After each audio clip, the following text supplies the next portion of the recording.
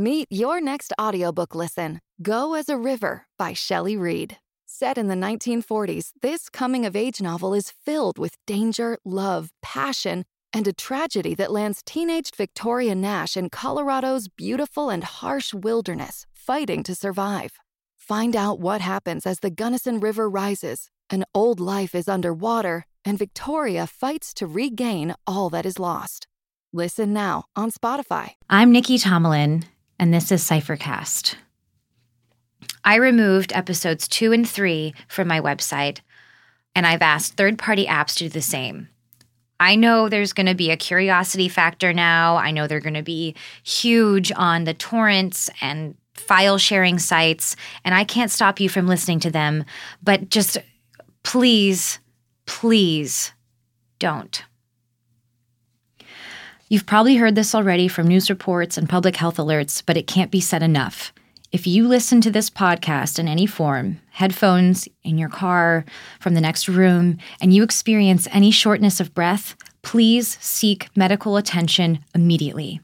On my site, there's a list of medical centers that are specifically set up for pulmonary anomaly 1, or PA1. But if you can't get to one of those, get to some hospital or call 911. Previously on Cyphercast, the biggest humiliation of my life. What you're looking at is evidence that the bulk of your graduate career in linguistics is a fiction. Robin and Maud had called me into the conference room and confronted me about my faked university record. So my first question for you is, why are you here?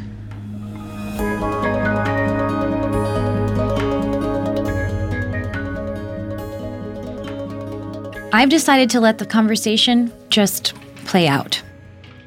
Maud, what did you find? Okay, so basically a crazy-ass piece of malware. It routed any request for Nicole Tomlin transcripts to a mirror site with a different host. Can I ask who did this, by the way? Like, who did you hire? Because I don't say this shit lightly. Respect. In your estimation, Maud, how much of Nikki Tomlin's graduate studies actually took place? I mean, look, I like you, Nikki. Okay, like the first year, 2012 looks kosher-ish.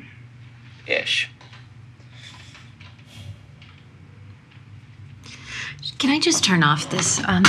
Nikki, do you have a master's degree in linguistics from the University of Chicago? Well, I attended the University of Chicago. Do you have a master's degree in linguistics? No.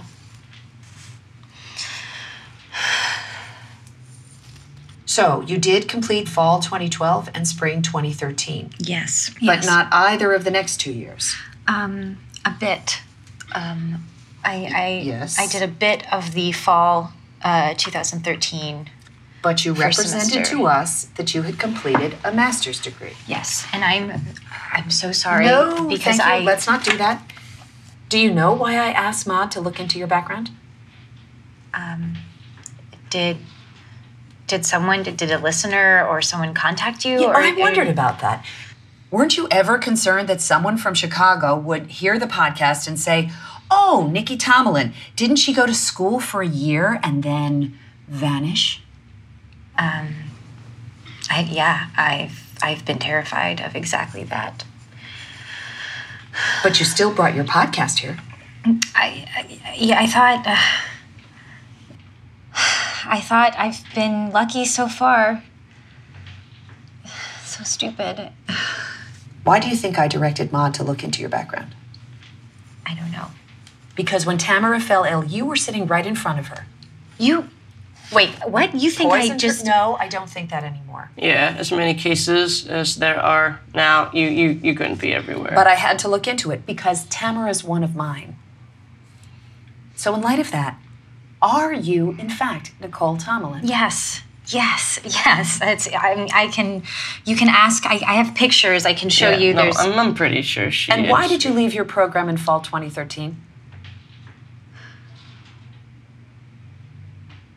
There's no point in hesitating. Eventually you'll say it. I started drinking. You started drinking? No, I continued drinking. It didn't start then. I see. I woke up in a, Do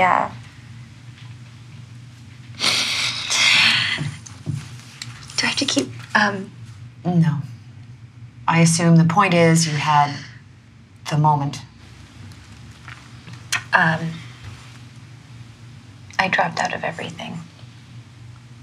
Went into recovery. Spent a year not even trusting myself to leave But here you are. Yeah. Why are you here?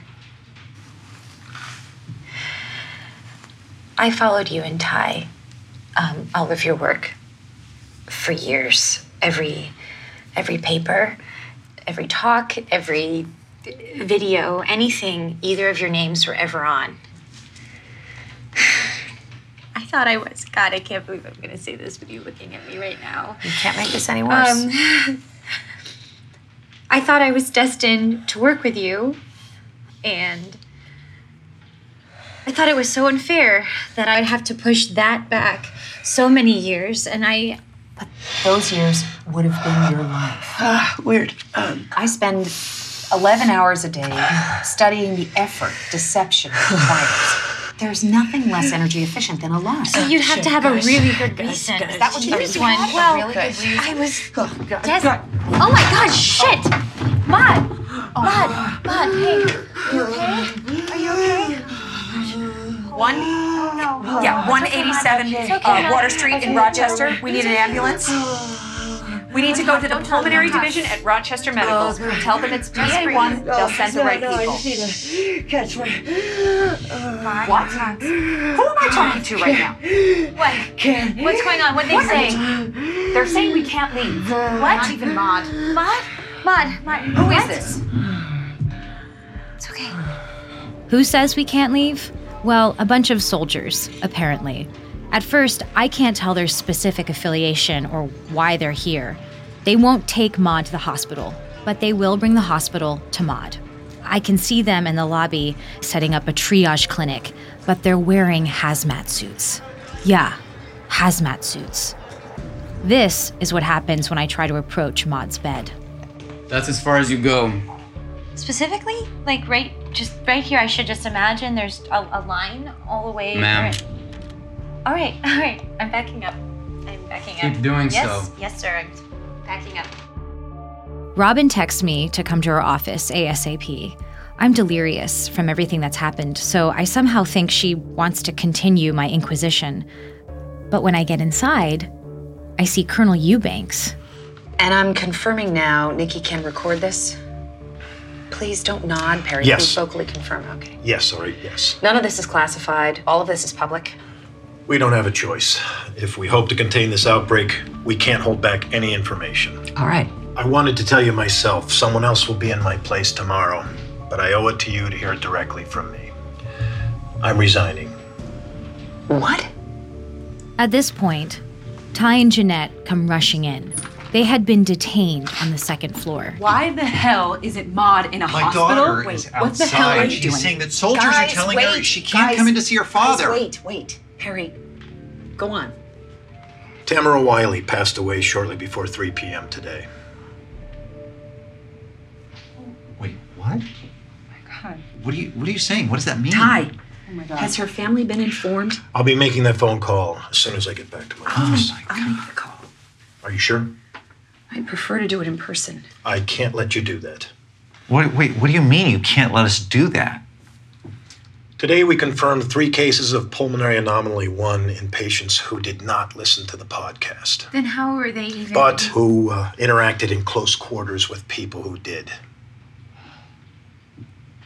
You think it's contagious? This building is under quarantine. If you want to talk to Miss Wiley's family, Robin, you'll have to do it by phone. Whoa. Hold on. What do you mean? We don't even know for sure that the message has anything to do. We're all massively overreacting to a theory. There was a snafu in our records. A snafu? Somewhere in the switchover from paper to computerized records, some information was transferred wrong. I don't know how it happened. The death certificates. The electronic records said that the people who worked on the message died from a variety of ailments, but the original paper records listed identical symptoms. They all died from PA1. That's why I'm resigning. I may have played a crucial role in releasing an extraterrestrial plague onto the population. You'll have food, you'll have water, you'll have medical attention to the extent that we can provide it, but until we get some kind of a handle on this, you cannot leave. Jesus. I have to make some calls. I Go. have to... Do something for me, Perry. Before you give notice, give me the full classified file on the message. Come on, Robin. No one else has to see it. It can just be me. But every scrap. I don't know, Robin. If we're all going to die here, I want them to find us dead at our desks looking for a solution. Please, Perry. I'll make it happen. Thank you. So that's where we are. I'm taping this from the carpet I'm about to sleep on as I spend my first night at Cypher, effectively under house arrest. This has been episode 5 of Cyphercast, and unless they cut off the Wi-Fi, there's going to be an episode 6. Cypher can't get rid of me. We're stuck with each other until we solve this. Or don't. Hopefully, see you next week. For me, this book was a way to articulate feelings about music that I had never been able to put words to. It helped me make sense of sound and emotion and the way those things can intertwine. And I think that if you read closely and listen even more closely, this book might do the same for you. This is Hanif Abdurraqib, author of They Can't Kill Us Until They Kill Us. I look forward to meeting you on Spotify alongside the music that inspired these stories. I'd be honored to be your next great listen.